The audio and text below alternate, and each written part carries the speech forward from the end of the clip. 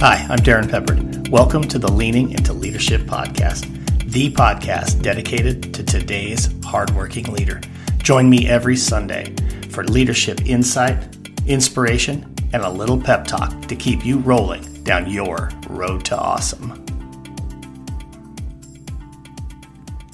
Hello, middle-level educators. Are you looking for a nationwide type of conference at the fraction of the cost?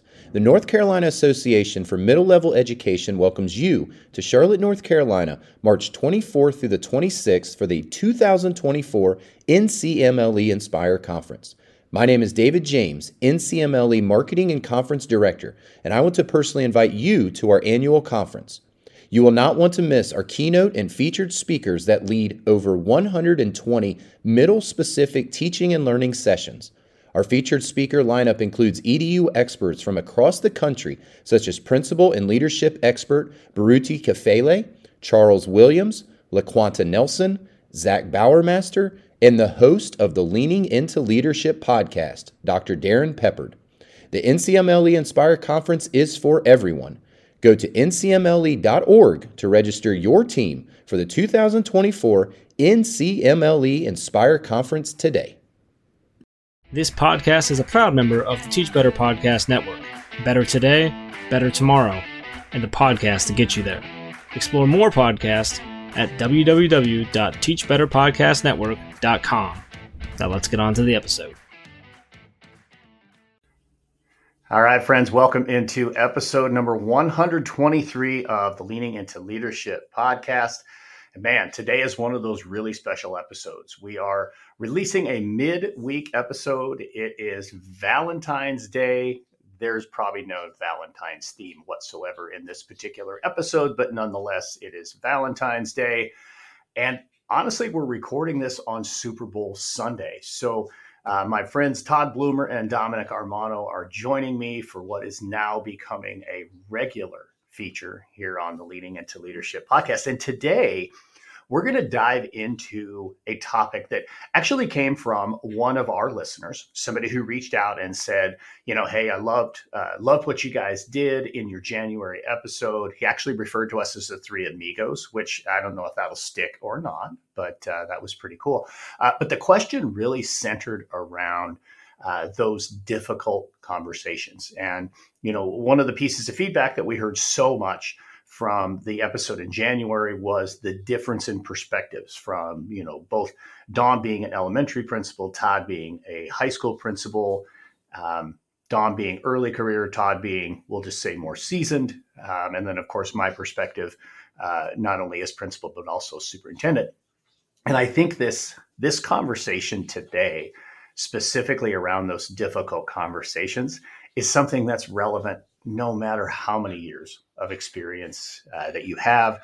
Let's be honest, you never get good at them. You just maybe understand a little bit better how to prepare. So before we dive into all of that, before we talk about our Super Bowl picks, how many times we're going to see Taylor Swift on the screen, all of that great stuff, let me just welcome my friends in. Dom, I'm going to come to you first. Good morning, Dom. It is great to see you, my friend. Hey, Darrin, how's it going? Just again, wanted to say hello to everyone. The first episode that we did was awesome. We did get a lot of positive feedback. I'm really excited to spend my Super Bowl morning with my two buddies, Darrin and Todd. Here we go. Absolutely. Todd, I'm sure it's a lot warmer where you are than where Dom and I are. It's going to be probably 70 degrees today in San Antonio, Texas. And so that's a tough day. I'll probably watch Super Bowl on the back porch. But I'm excited to be here. Great feedback from the first episode. Excited to be with you, Darrin and Dom. Excited to talk. I'm really this is going to be a great podcast. So I'm looking forward to where it's going, and I'm looking forward to today. So let's go. Yeah, absolutely. And again, it's Super Bowl Sunday. So let's maybe talk just a little bit about the game. You're going to have to listen to the whole episode to catch our actual predictions. We're going to give our predictions. Yes, we realize when this drops on Wednesday, the game will already be over. So you can let us know just how far off we were. But nonetheless, we are going to make our Super Bowl predictions today. I'm really curious, guys. I mean, I know, Dom, you're just a fan of the game. Todd, you're a Giants fan. I'm a Broncos fan. So I'm just curious, what are you guys looking at? What are you interested in? What are the storylines for the first Vegas Super Bowl, by the way. I was in Las Vegas a couple of weeks ago, stayed at a Holiday Inn Express that, I mean, is, I don't know, a half mile from the stadium. I mean, I could see it out my window. I think there's so many interesting storylines. I'm just curious. Todd, I'll come to you first on this. What are you looking at with Super Bowl Sunday that makes you curious? Two things. Don't bet against Patrick Mahomes.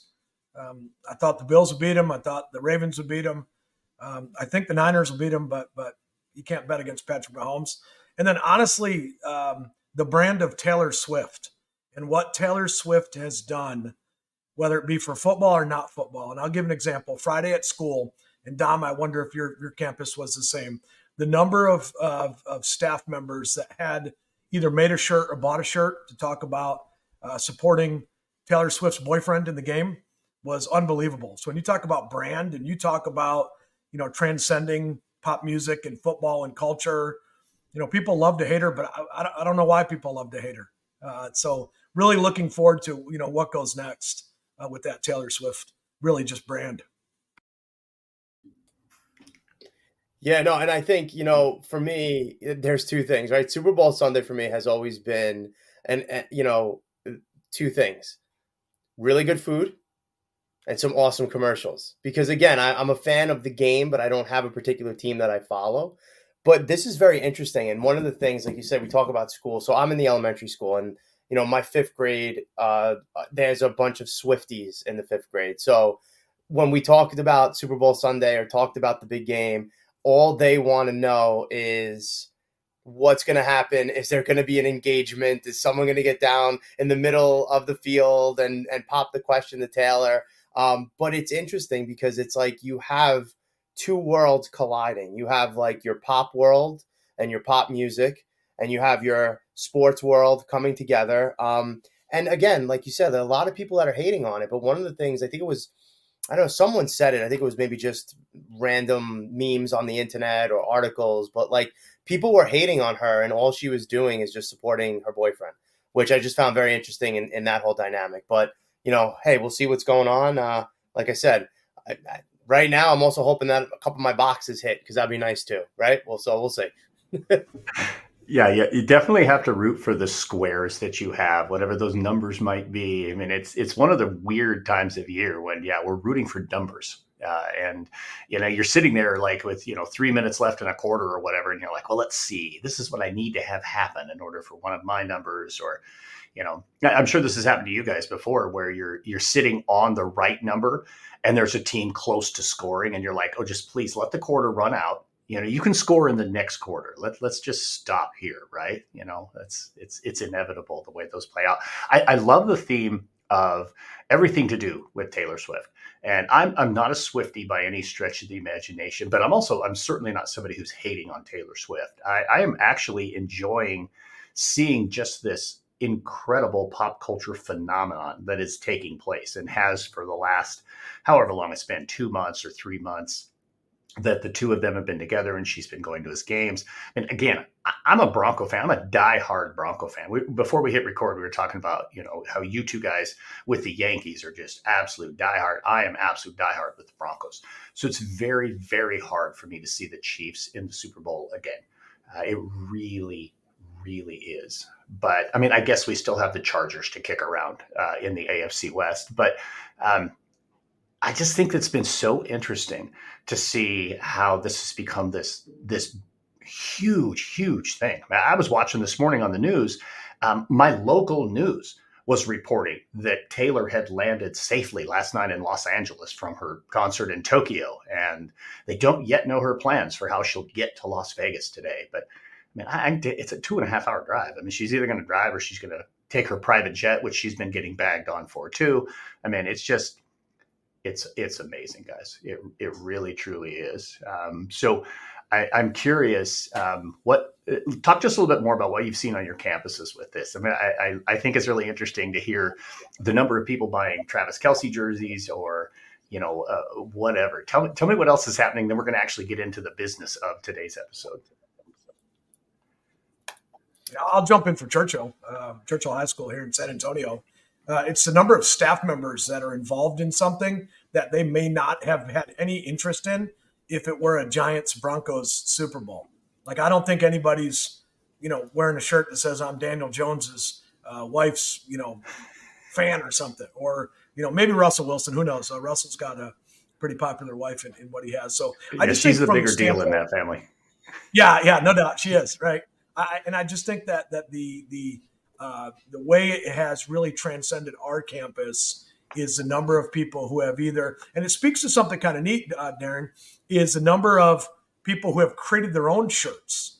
And so we talk about Taylor being a brand, and then we talk about Etsy or teachers that are creating their own content and shirts. The number of shirts that were created by teachers that go along with the Taylor Swift and Travis Kelce was really cool. And I thought that was a neat business entrepreneur type thing that has nothing to do with football, was the number of people invested.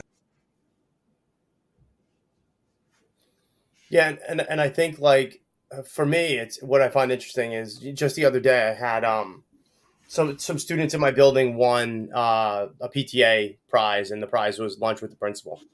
And so I got pizza for them, and we all sat and we were eating lunch with the kids.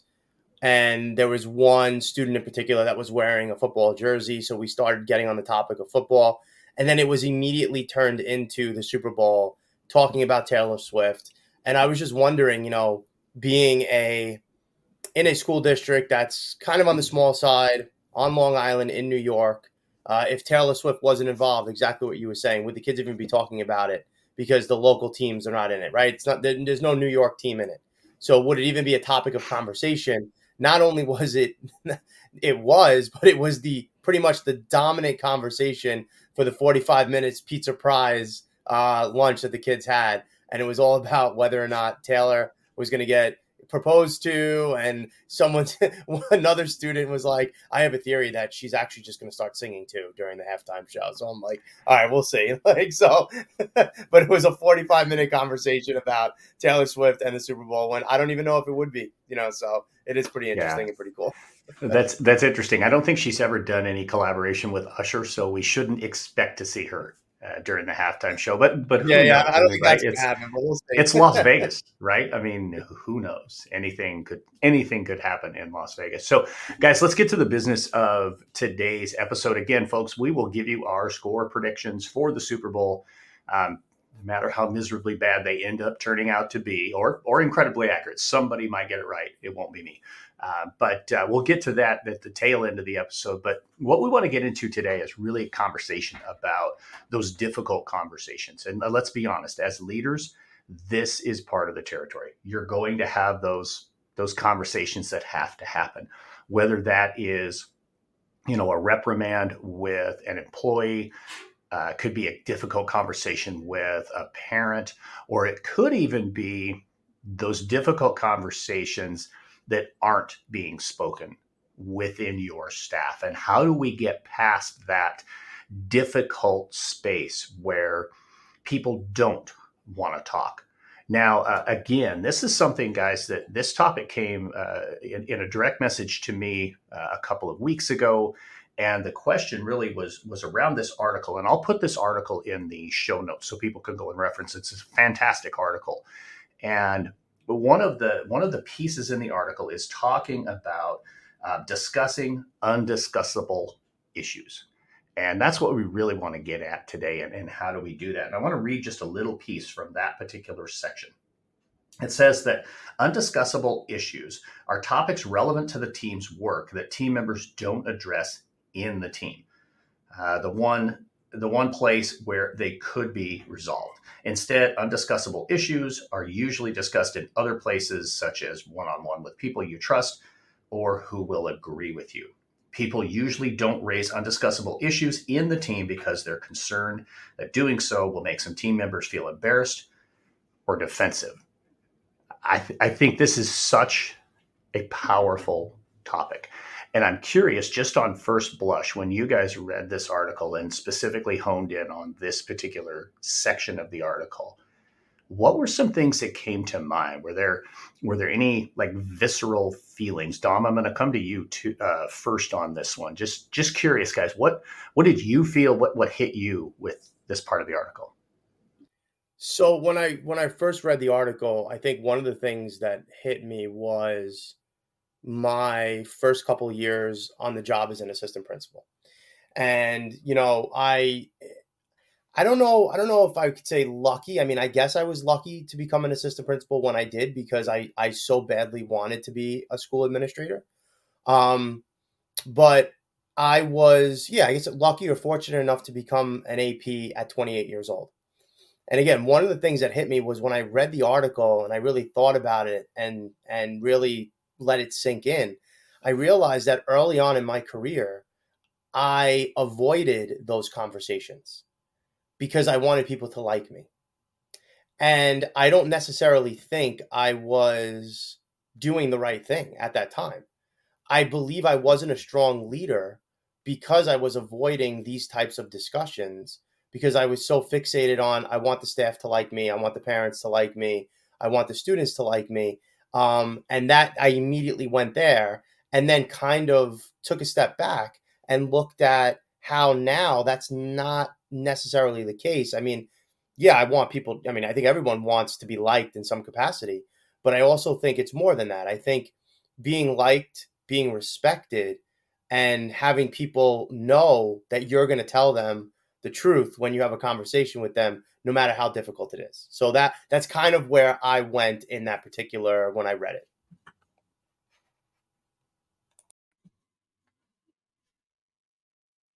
Darrin and Dom, I think this article could have been written about me. And I think as leaders, we all probably, feel that way. Dom, you referenced it. Really hit home with my first principalship at a middle school, and really about how any conversation that I had started to fall apart, and really about just how difficult that first year was. And you balance going from being probably a pretty, popular and successful assistant principal to going to a school and now feeling like you're failing because of the hard conversations that either you need to have or you're not having. And so really this article really spoke to me. And I often said, if I ever got an opportunity to do it over again, I would do it so much better. And I was given that opportunity year two, but also at a different high school. And so I was able to go in and really be able to craft my narrative. And as we jump into some of the ideas and suggestions about how to do this, I really think failure led me to being successful. Yeah, I think that very much would encapsulate my transition, I think, into both the assistant principal role and honestly moving into that principal role, where you do want to be liked. You want to build those relationships and you want people to, feel that trust and that type of thing. But just simply making people happy is not building trust. And I think that's something that a lot of early career leaders will fall into as a trap. I'll tell you one of the things that jumped out to me, and actually my pep talk this Monday is about a culture of anonymity.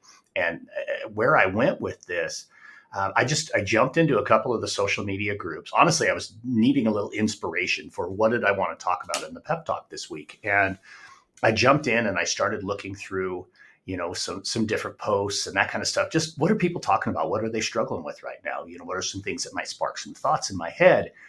And I noticed a very high number, and this wasn't just in one particular group, this was in multiple groups, a high number of anonymous posts. And in some cases, guys, I didn't feel like most of the posts, I'm like, why are you posting this anonymously? This is silly. Just put your name on it. But it made me wonder, and it made me curious about the culture in their particular organization. Are they afraid to have their name on something because there could be a culture where it's about repercussions? I remember people saying all the time, boy, I don't want to come forward with something because, I don't want to see any repercussions. Like, why would you worry about that? But I think it happens more frequently than we realize. And that was, to me, one of the pieces with this article, that we have to be so mindful of the culture we're creating. That piece that I just read, where we don't bring it up in the team, we bring it up maybe with somebody who trusts or will agree with us. The staff meeting after the staff meeting, right? Like the one in the parking lot, is kind of what he's talking about here. And I found that so intriguing. And again, back to this culture of anonymity, if we haven't created spaces as leaders where everybody can feel comfortable addressing the uncomfortable issues, we can't really move forward. We can't really improve as a school. And I know the individual who reached out and sent this to us, his question was, how do you create that type of atmosphere on your team where the undiscussable issue can actually be discussed? I'm curious what thoughts you guys have. Todd, I'll come to you. You've been doing this for quite some time. You lead a huge staff. And I'm wondering, do you see this still, or do you feel like you've moved past that? Maybe start with your leadership team, because I know you have a fairly big leadership team, and then maybe take it a little bit further out from there. Leadership team extended probably 15 or so that we consider a weekly leadership team meeting with what we have. And we have created space every Monday morning to have conversations, because I honestly feel when you're talking about something that is uncomfortable, when you can put a name and a face to it, it kind of eases that uncomfortableness. We can talk about maybe not hitting marks on reaching scores or accountability for special education or emerging bilingual or different groups that we're not reaching academically the way that we know we should. And that's big picture. And we can talk about that. But when you start to dial that in with talking about, hey, we're talking about Darrin Peppard now. We're not talking about just a person. We're talking or just people. We're talking about an individual that's in your third period class. And so what I have tried really hard to do is just create a narrative of who are these people, and let's talk about them. And if we're talking about groups, instead of talking about groups, you talk about individual people. Because I have a firm belief that every one of my staff members shows up to be great every day. Like, they want to do well. They want to work hard. They're there to change lives and make a difference. And when you talk big picture, everything can be overwhelming. But when you dial it back to individuals, that makes it really, that's hard to say, hey, I'm not going to do, for Darrin what I know needs to be done. So I'll give you one really good example this year. We looked at the co-teach model, special education with the co-teach, 2 adults in 1 classroom. And we just put all means all on a board. And we created a space of about 60 people coming together monthly to talk about what does that look like, and how are we maximizing 2 adults in a room to service all kids, and how can we have faith and trust in our staff to be able to have faith and trust in our kids. And so we started putting pictures of kids up there that were not being successful, kids that we love, that show up every day, that deserve our absolute best. So honestly, if I could, if I would have been able to go back to my first year as a principal of a middle school where I struggled with communicating my why or communicating any uncomfortable conversation, it would be about specific people and kids. And when you're talking about specific people and kids, that just tugs at every administrator or educator's heartstring. And that has you, in my opinion, that really rallies the troops for what you have. So anytime you can dial it in and make it practical or about a person, I think that gives us great advantage to do great things with on our campus.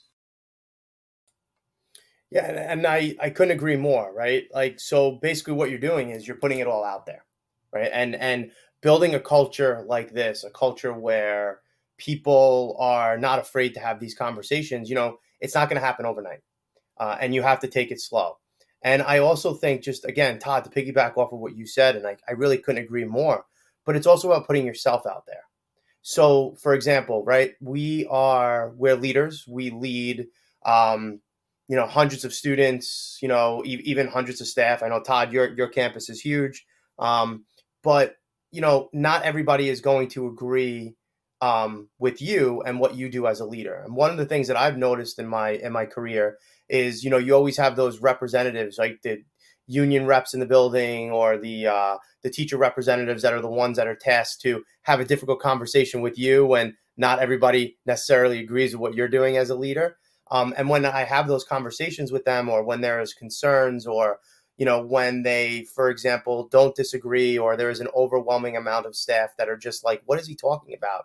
I'm the first one to stand up in front of my staff and say, this is what is being said about me, or, let me clarify, or let me take a minute and apologize for something that I miscommunicated.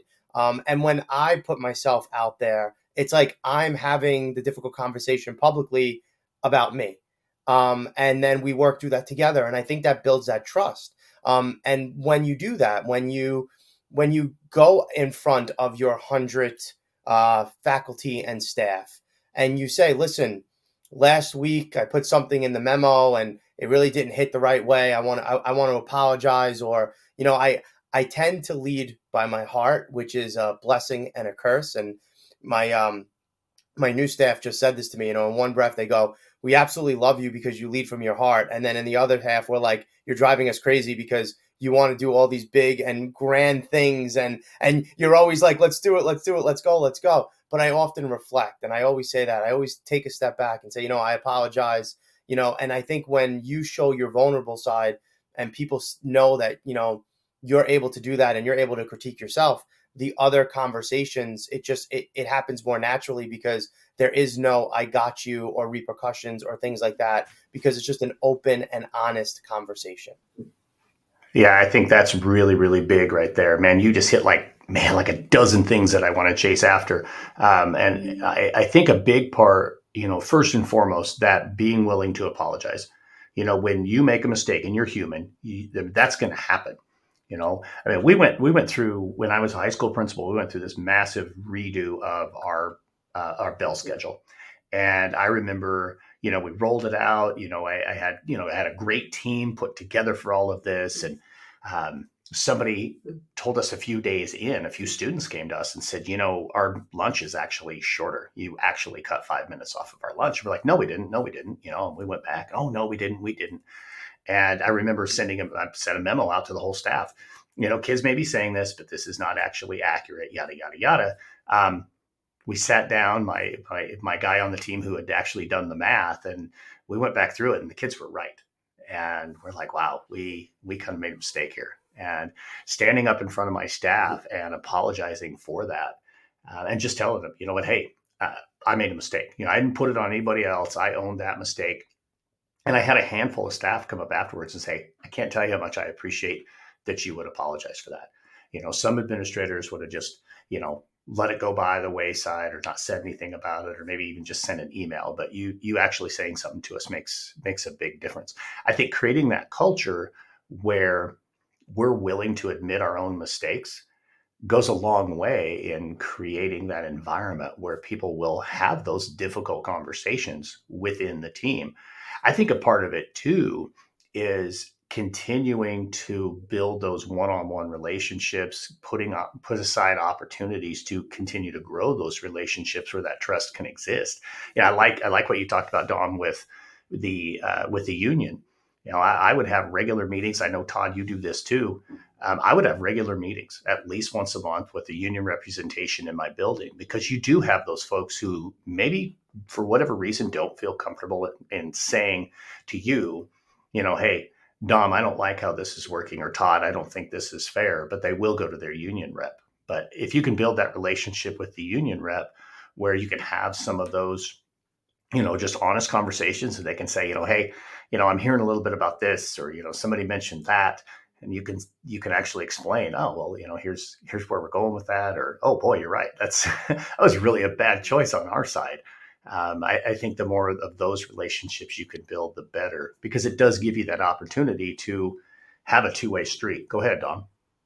Yeah. And I just think that, it's just so important because, we, unfortunately, unlike other professions, our staff is bound by the four corners of their classroom, right? So maybe if we worked in just a regular office building, on the 56th floor of the Empire State Building, we would have an opportunity to call a staff meeting like that if we had to, explain something to our staff. So a lot of our communication, unfortunately, like you were saying before, comes into the form of a weekly memo or an email or, something along those lines. And when you, and again, you could be the best writer in the world, but you're not necessarily getting your message across the same way you would as if you're just standing up in front of your faculty and staff and having that conversation with them. So I think it is very important, like you said, that you have those relationships with those delegates that are coming to talk to you, because at least then in the interim, before you have that staff meeting, you can have an open and honest conversation and explain it so that they can help be the messenger as well. Hey, to piggyback on that, I have about 175 staff members, and the crazy goal is that I'm going to visit each one of them every single day, because I try my best to have what's called what I've dubbed a doorway conversation. And those doorway conversations can be about Taylor Swift, the Super Bowl.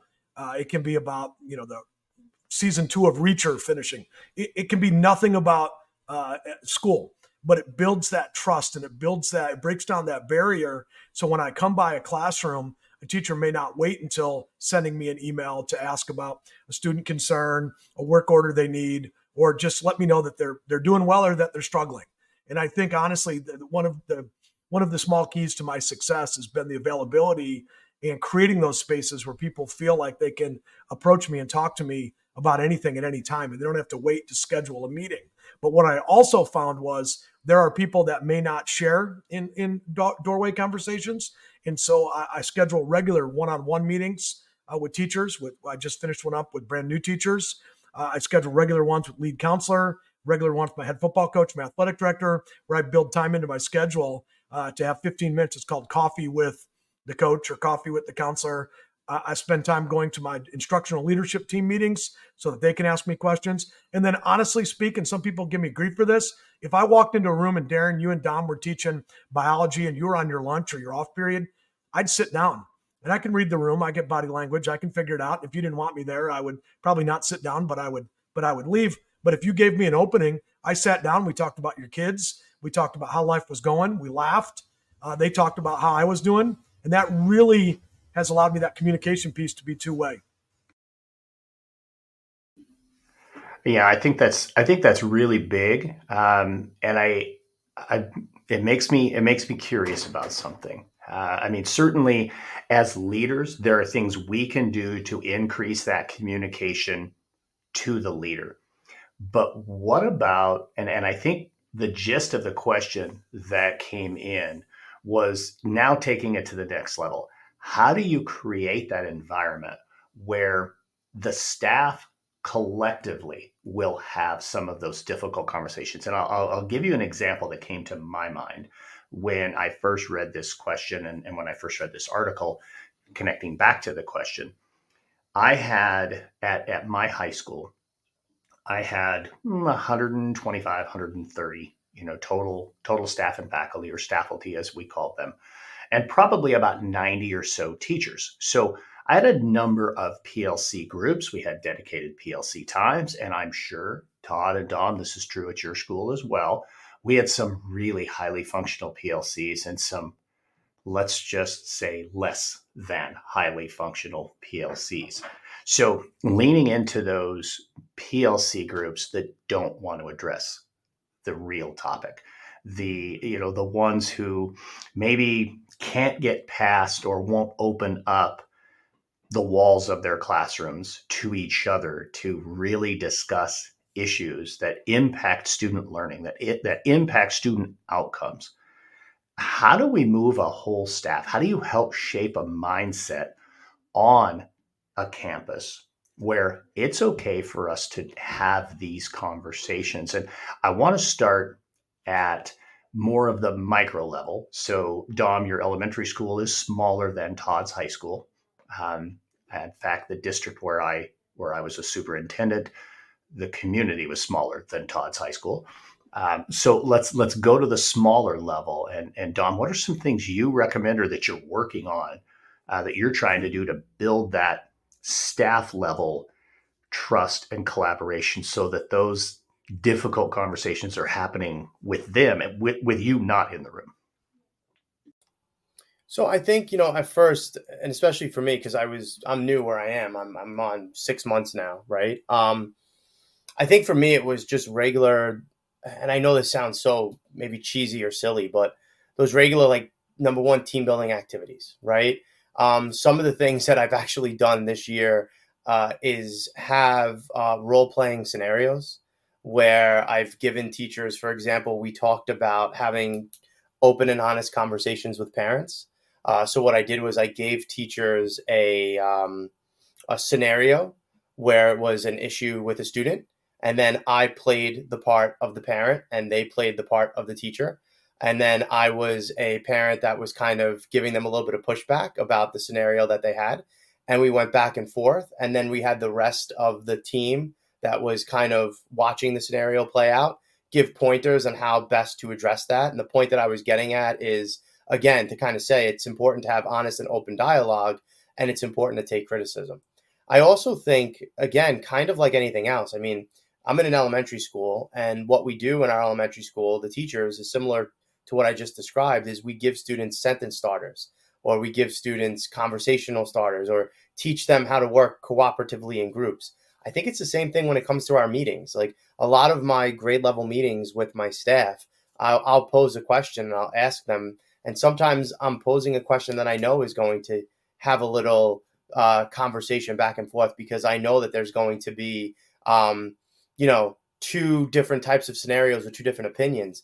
And my point in that is, again, just saying that, we all don't have, we may think we have the right answer, but we don't.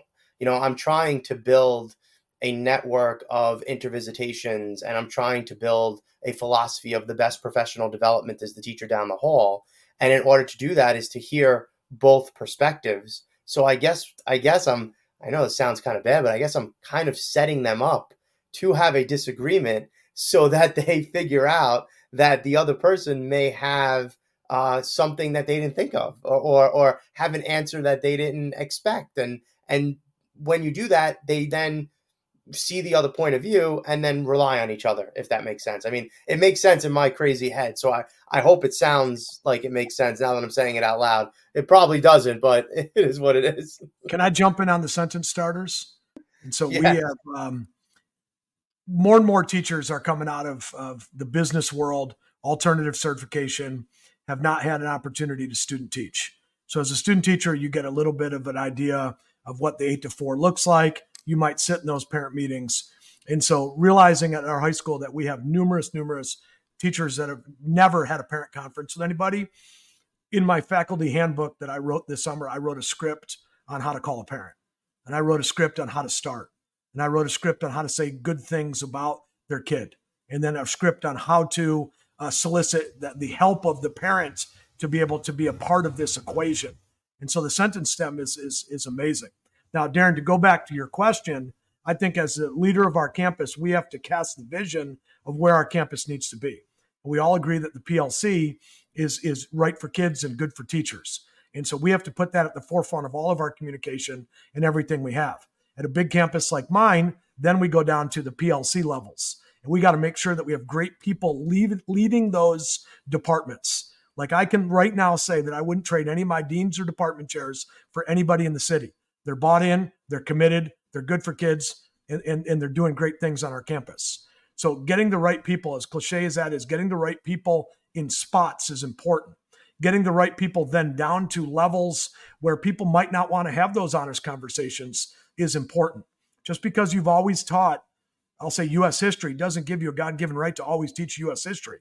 If we're not going to share, if we're not going to open up our classroom to others, if we're not going to be committed to what we buy in, then we have to have conversations with that. Two things that I do that I think helps. I share with my leadership team. I share with anybody that listen what my evaluation looks like. What did they say Todd Bloomer did well? And what do they say Todd Bloomer needs to work on? Because I think I do some things well, and I know there's things I don't do really well for what I have. So I'm vulnerable, and I share with that. My goal this year in every classroom that I went into was to provide feedback to teachers, written feedback. And everybody, I think, says that they do that in some way, shape, or form. And I would have said that a year ago, but I didn't give good feedback as I walked in and walked out. So now it's an index card. It's a sticky note. It is something that I saw that you were doing really well. And it's a couple questions that I'm posing, getting you around things that we're working on our campus. And then as I wander the campus, as I see you the next day at lunch duty or at hallway duty, I then can follow up with that to say, hey, let's talk about that transition from how we ended class to leaving class, or what did that exit ticket look like? And I've gotten really good at coming up to people and saying, let's talk about it. And even if I thought the class was great, educators, they're their own worst enemies. You know, they'll give things that they're working on, or you know what, I've already implemented this suggestion or this strategy. It's revitalized me to be out and be in classrooms more. And I think it really has helped move the elephant a little bit as we kind of talk Chip and Dan Heath about moving stuff that we need to get to, because all of my feedback goes down to specific student needs. And it goes back to EB, special ed, or it even goes back to pushing the kids that are, really great, are really doing a very good job, but could be great with a little bit more push. And so the feedback has become that. And then lastly, I accept feedback all the time. Like I'm not a big fan of them, but we do a lot of anonymous surveys in our district to be able to give us feedback. And we have a committee called the Faculty Advisory Committee, in which they bring solutions and suggestions to me that we're able to kind of implement. And sometimes it could just be something I'm doing. And so I have to be vulnerable. And when in front of staff to say, as Dom said, hey, I'm sorry about that. That didn't go the way I wanted. Or you know what, your idea is better than mine, and let's rock and roll. And I'm going to piggyback real quick. There's one thing I want to say. I think that right there is the key. And that's something that the 28-year-old Dominic did not do, is being able to be vulnerable and being able to say, I don't know it all. At 28 years old, Darrin, we talked about this, right? Superman, right? You have that Superman syndrome. I was 28. I was an assistant principal. I couldn't take the feedback like when Darrin had with, hey, you cut 5 minutes off the lunch. You're like, no, I didn't. What's the matter with you? At 28, but you have to be vulnerable. And that's definitely something I learned over my careers. And I think you hit the nail on the head, is just say, I'm a human being just like you. We're all going to make mistakes, and that's okay. I may not know the answers, but you know what? The answer's in this room, because we have different perspectives and we have to be able to listen to that. I love that so much. And I think, that ties in with something that I was thinking about listening to both of you guys talk. You can't create that culture that you want without being vulnerable as a leader, without being a human being as a leader.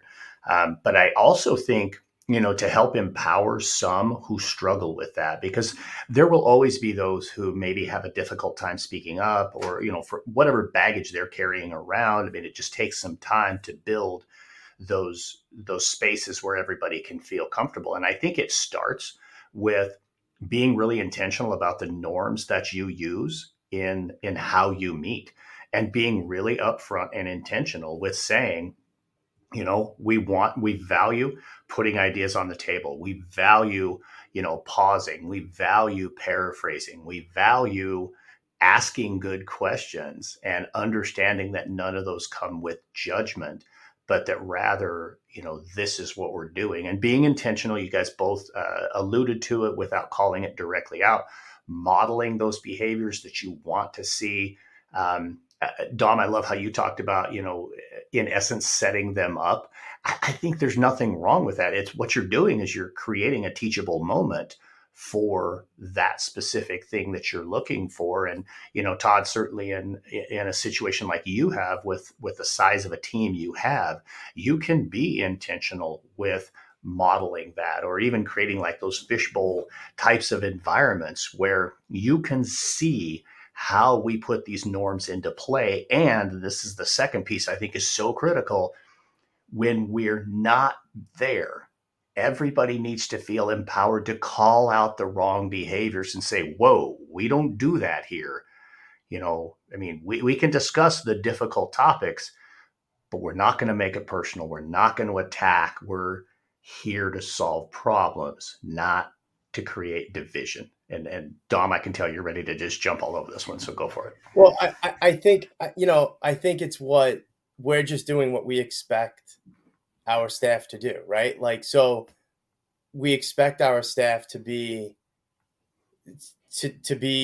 open and honest, and to plan and to teach, right? At the end of the day, we're nothing more than teachers, right? At the core of who I am, I'm an educator. I was a fourth grade teacher. I was a first grade teacher, and that's still who I am today, except my class changed, right? So now I don't have 9-year-olds. I have school aides and teachers and paraprofessionals and secretaries and custodians. And, if you view them as one giant class and you give them the same type of expectation and you model and you support, and when you're no longer there, they're going to be able to do what we want them to do the same way we expect our kids to do what we're teaching them when we're not standing in front of the room.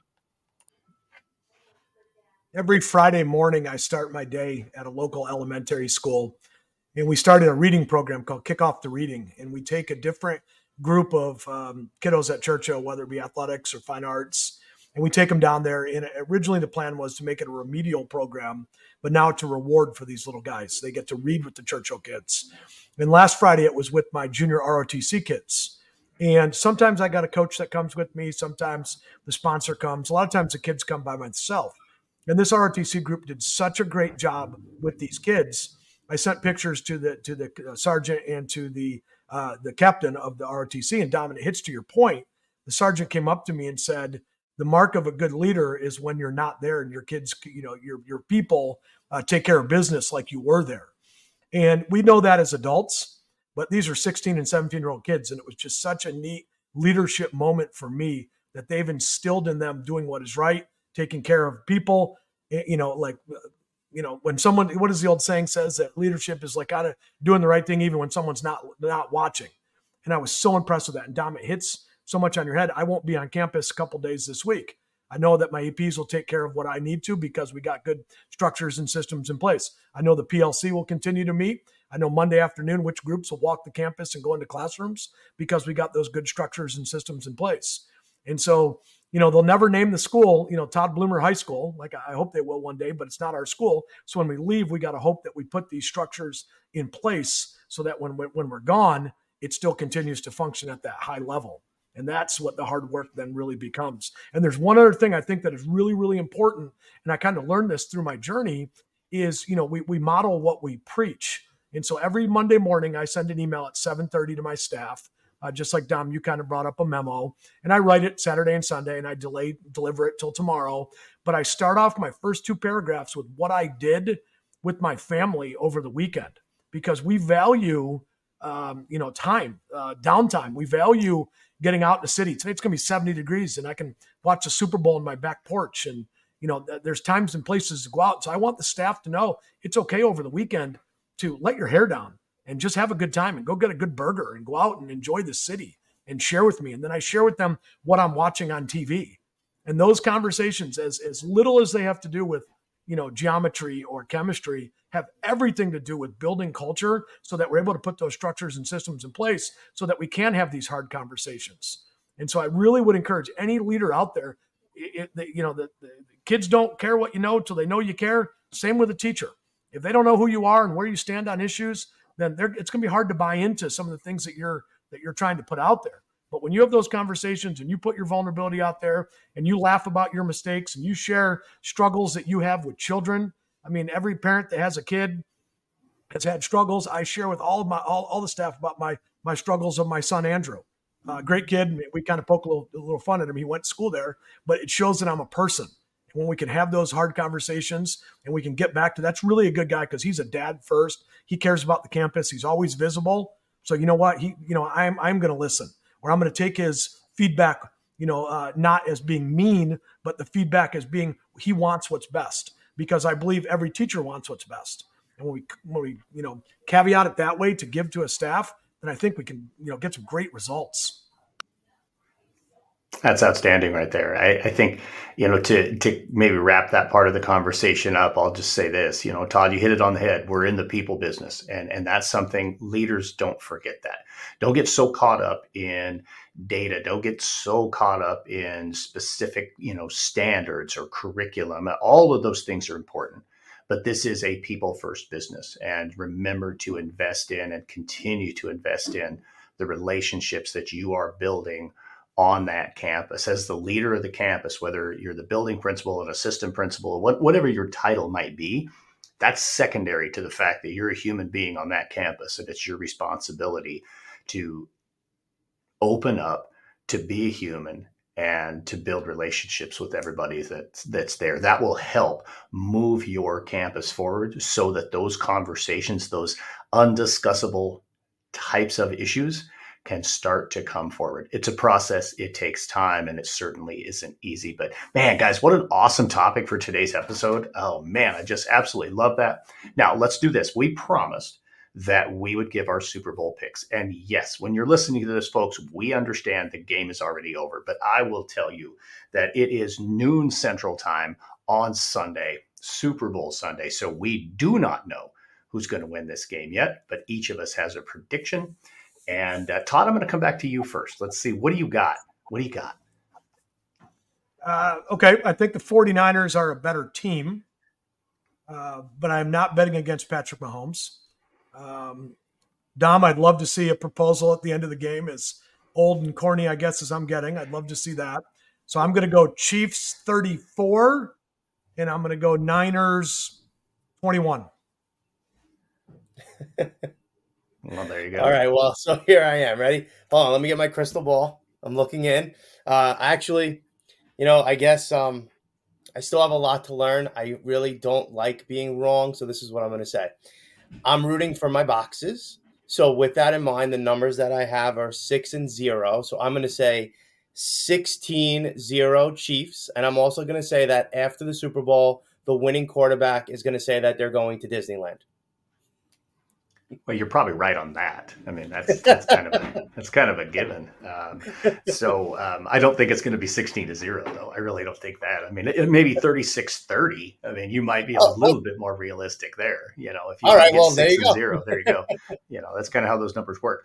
I will be honest with you. I agree with Todd. I think that the Niners are the better team. I mean, I go back and look at what they did to the Dallas Cowboys, what they did to the Philadelphia Eagles. Honestly, I think they broke those two teams. I really do. Can they do that to the Chiefs? I think they absolutely can. If Nick Bosa goes crazy, holy smokes, man, with him and Chase Young on either end, there is a potential for that. However, I still don't. I'm with you, Todd. I can't pick against Mahomes as much as I want to. I don't want the Chiefs to have more Super Bowl wins than the Broncos. I absolutely do not want to see that happen. But I think the Chiefs win this game 26-23. I really do. I think it's going to be a great game. I think it'll be a close game. But ultimately, I think the Chiefs are going to come away with the victory. I don't know if there'll be a proposal, but we'll definitely hear Mahomes say that he's going to Disneyland. So there you go. That's what we've got for you this week, folks. We will be back again in March. Again, hit us up with your questions. This is a great example. We had some people reach out with some questions. This one was an awesome one to talk about. Certainly in March, there's going to be some great topics. We'll probably talk a little bit of March Madness as well, because we'll be right into the thick of March Madness when that time comes around. But guys, thanks so much for today's episode. Final thoughts, any final things in your mind? Dom, I'll come to you. No, I just think, and this was a great topic, so I thank the person for sending it in. And I just want to say, for those listening out there, it's okay to admit that you don't have all the answers, be vulnerable, and be authentic. I'm going to hit with tomorrow. I'll be in Austin, Texas for a Texas Association of Secondary School board meeting. And so it is important to get involved in your state organizations, wherever that is. And I will caveat that by saying it is also important that you're registered to vote. You're knowledgeable about where your candidates stand on issues that are important to you. And you make sure you get out and exercise your right to vote. And if educators voted as a block, we would never, ever have to beg for pay raises or anything along those lines. So it's so important that we are registered to vote, and we're voting in primaries, not just our national election. Excellent stuff right there. Get involved. It's important. We've got to look at those issues that are important to us as educators and make sure that we stand together on those issues. Excellent stuff today, fellas. Everybody get out there. Have a road to awesome week. Thank you for listening to the Leaning into Leadership podcast, brought to you by Road to Awesome. Don't forget, click subscribe, give a review, and share this with somebody who might also enjoy leaning into leadership.